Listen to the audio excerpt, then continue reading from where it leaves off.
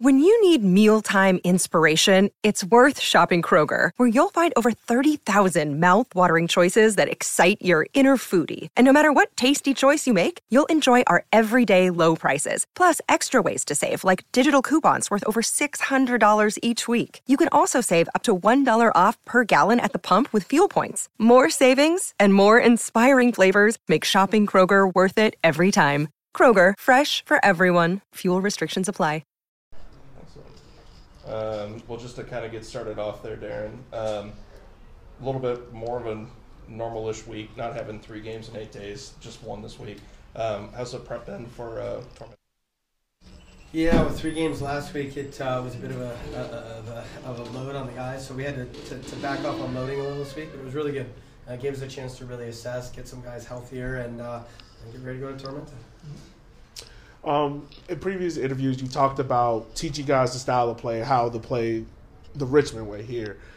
How this year, with some of the challenges you've incurred, how has that pushed you specifically in terms of your teaching methods? And have you sat there and been like, maybe I can teach this approach a little bit differently and whatnot? There's a lot of different ways of coaching, and some coaching is about the old tactical periodization, where it's you grab players to fit your system. All of us try to do that. I want to think of myself more as ecological, right? So what do you have at your disposal? The beauty is when guys go down, guys like Neil's been struggling, and Dak, they're important pieces to our team, and when they're not in, you sometimes have to adjust. The good part is guys have stepped up, so it's been a bit of both. We have a particular way we want to play, but we're able to do it with different parts. There's different personalities to it, but it's been very good. Saturday's performance against Lexington was kind of that culmination where you told us before, like, it's going to happen, it's going to start clicking. Did you start seeing that in certain parts, especially on, like, the Carlton Belmar goal and other parts?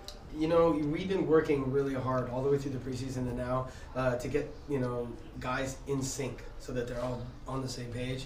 It's taken a little bit longer with our front line because we had some important pieces take off last year. And we've also had some guys that have played in other places and they play differently. I think Carlton has figured out what the team needs from him, and he's starting to really show that. So it's very, very helpful. We hope it continues.